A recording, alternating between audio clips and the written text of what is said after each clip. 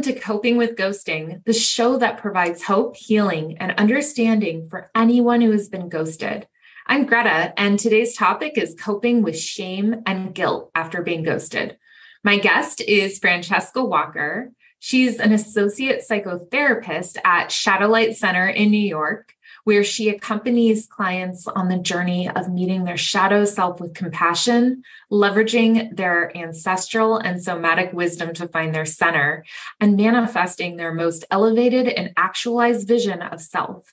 With this heightened attunement to self, clients then have a deeper capacity to turn toward partners, family of origin, or chosen family, and move toward energetic alignment.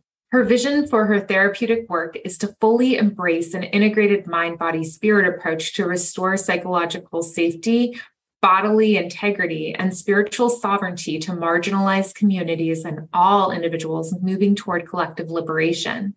Thank you so much for joining me, Francesca. It's my pleasure. Thanks for having me, Greta. Let's talk about shame. What is it?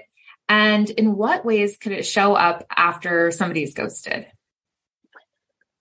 Yeah, so shame, and I know that we're going to talk about guilt a little bit later, but shame is very much an internal process in the sense that the source of the anxiety starts within. So typically, this feeling that we call shame is when one feels like they are out of integrity with the external. If you feel like you have done something that is, in some ways harmful, or again, is not in alignment with who you are and how you want to show up in the world, that is what we tend to understand as shame. So the process begins internally, and sometimes it can manifest externally. But the process begins internally with shame. Mm-hmm. I've heard it as an acronym, should have mastered everything.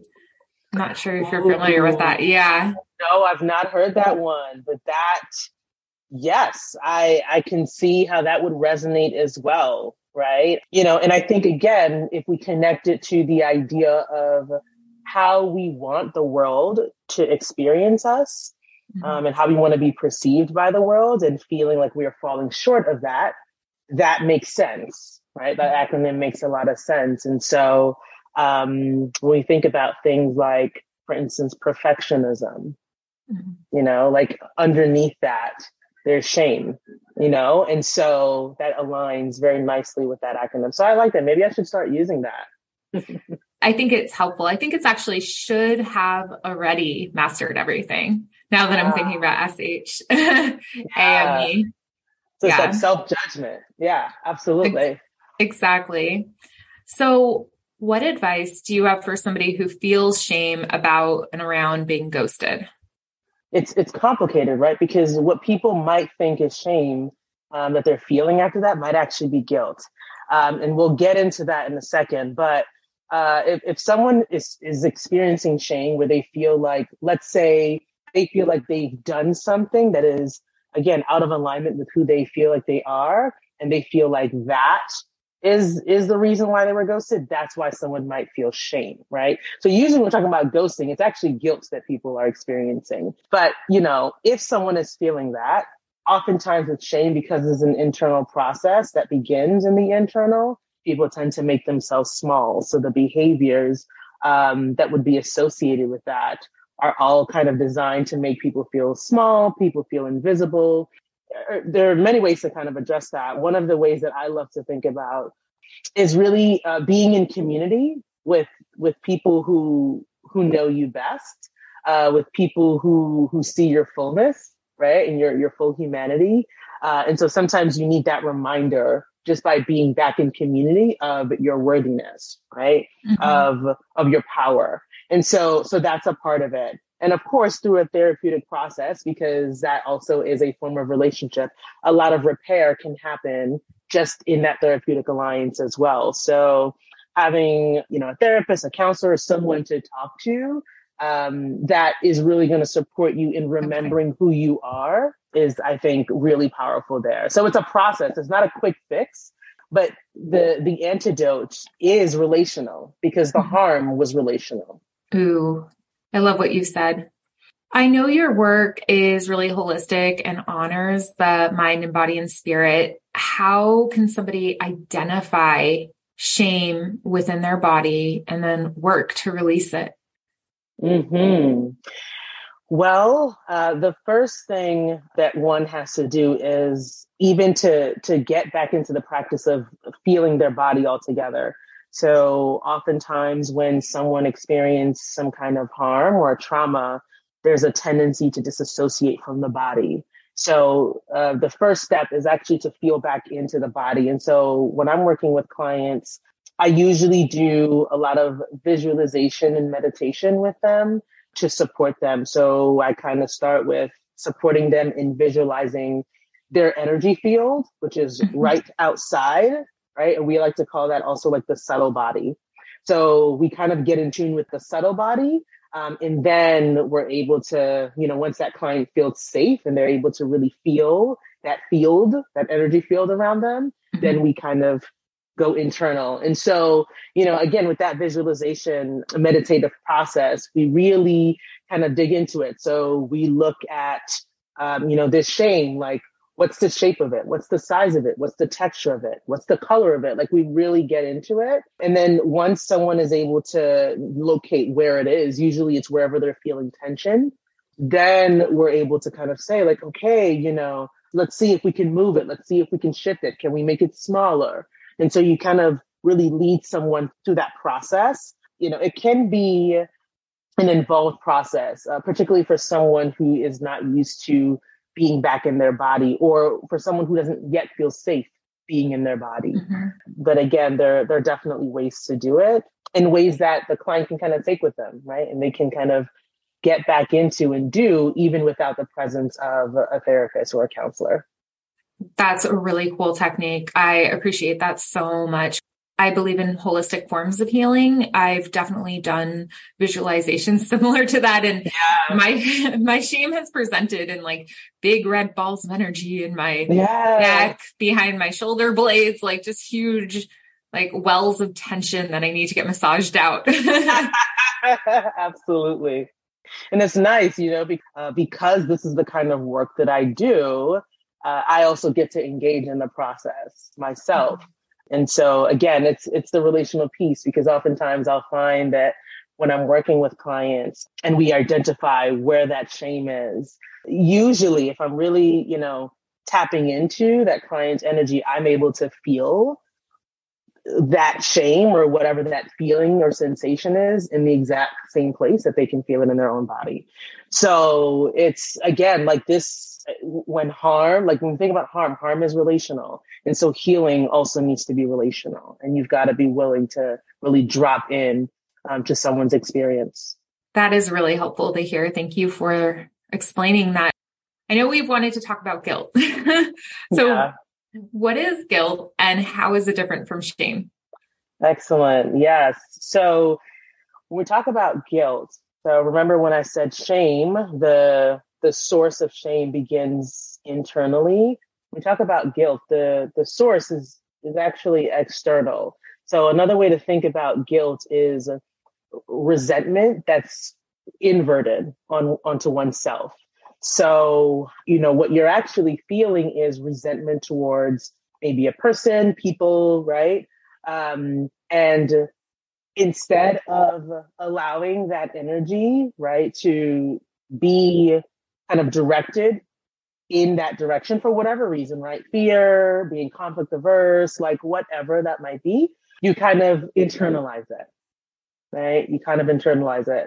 People who have been told that they're too much, right? You're too sensitive, you're too whatever, right? Oftentimes those are the folks who will take that resentment that they are having and turn it back on themselves. And so that's what we are experiencing as guilt, right? And so earlier I kind of mentioned that what we oftentimes are feeling when we're being ghosted, we think it's shame. And in some cases it might be. But it might be guilt, but not guilt in the sense that we typically talk about it, which comes with this, you are accountable and responsible for this particular outcome. When we talk about the guilt, what we really mean is this person has harmed me and I feel disappointed, whatever, insert negative emotion here, anger, whatever towards this person, but I don't necessarily or may not feel comfortable expressing it to them. So I will turn it back on myself. Oh, yeah. Yeah. And internalize those negative feelings. And so that's oftentimes what's happening because, a lot of folks will then start to ask themselves questions, right? I did something wrong. Maybe I wasn't good enough. Maybe, like the whole story that people will tell themselves to kind of take on accountability for something that was actually done to them. Right. I've encountered so many people who experience guilt after being ghosted. Some feel guilty because they've blocked their ghost on social media. Others feel guilty because they've sent a text message that set a boundary with the ghost. And I just wonder, what are some actionable ways that people can overcome feelings of guilt?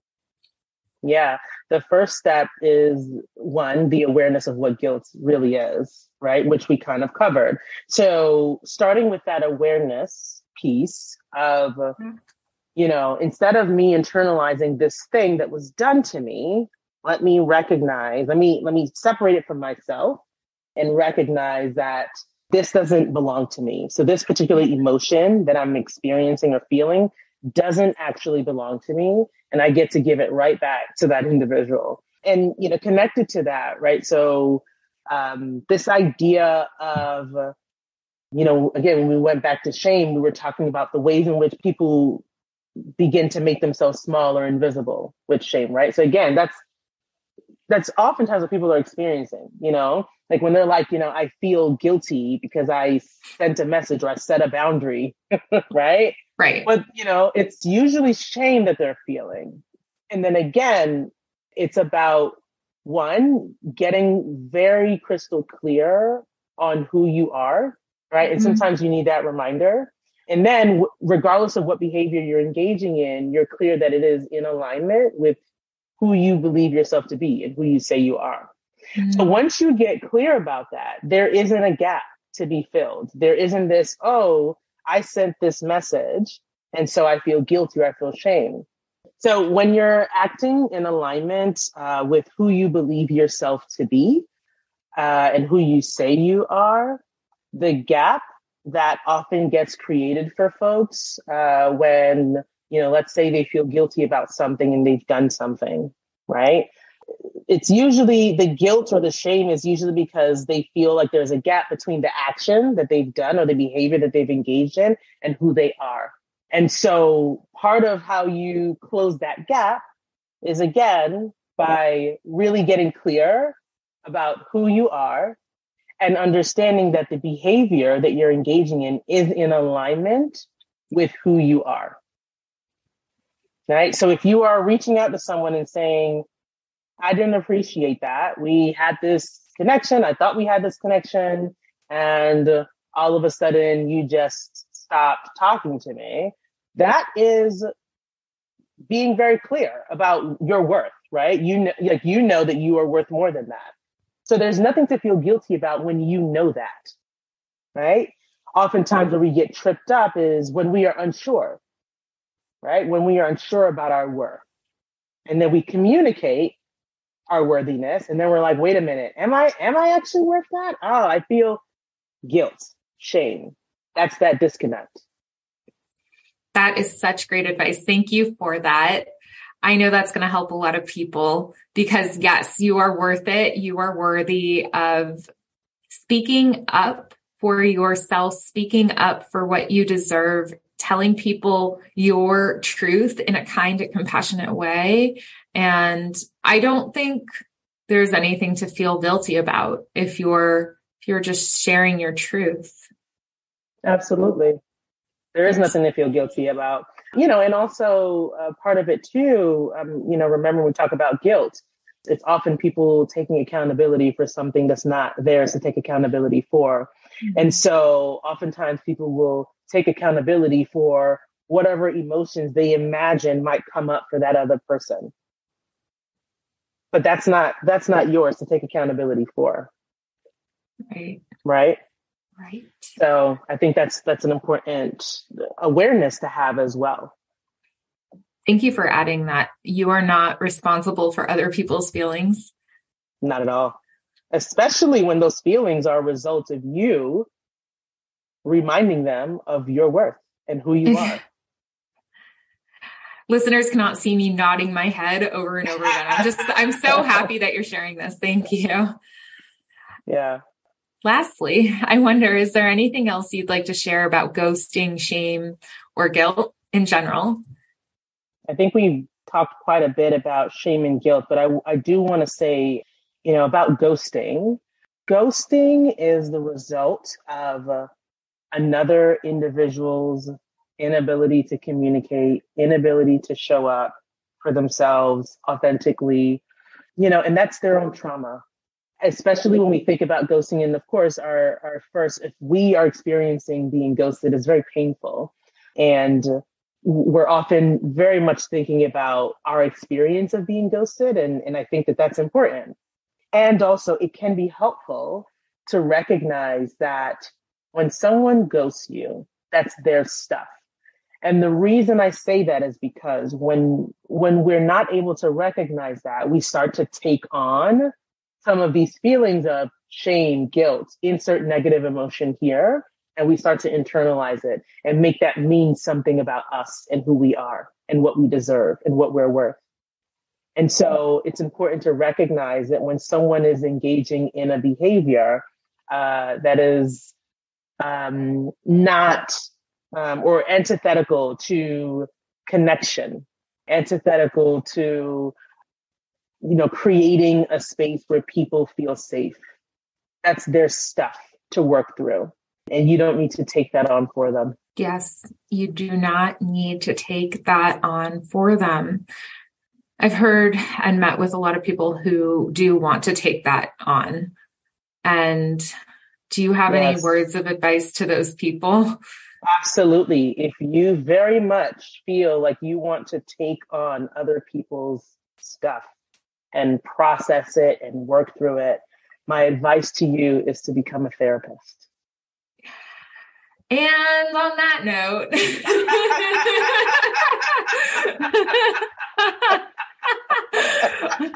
please get paid for your emotional labor. That's amazing. That's amazing. I love that so much. Now you know what you're here for. Wow. If any of you were wondering about a future career, you found it. There's a place for you. Oh, wow. That was great. Brilliant. Okay. Are you open to accepting clients, new clients? Absolutely. Absolutely. Not for long, because there's something about the season of fall that has people coming back to the work. So, but at this moment, I am still taking on clients.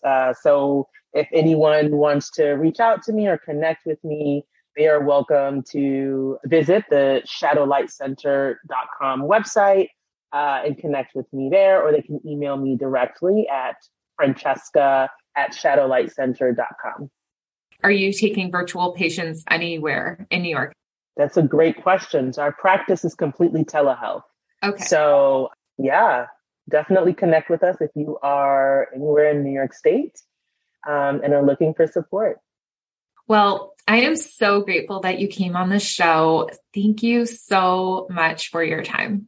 Thank you so much for having me. It's a pleasure. It's been a real treat. Thank you. And listeners, be sure to remember, when you are ghosted, you have more time to connect with yourself and people who have stellar communication skills. You deserve the best.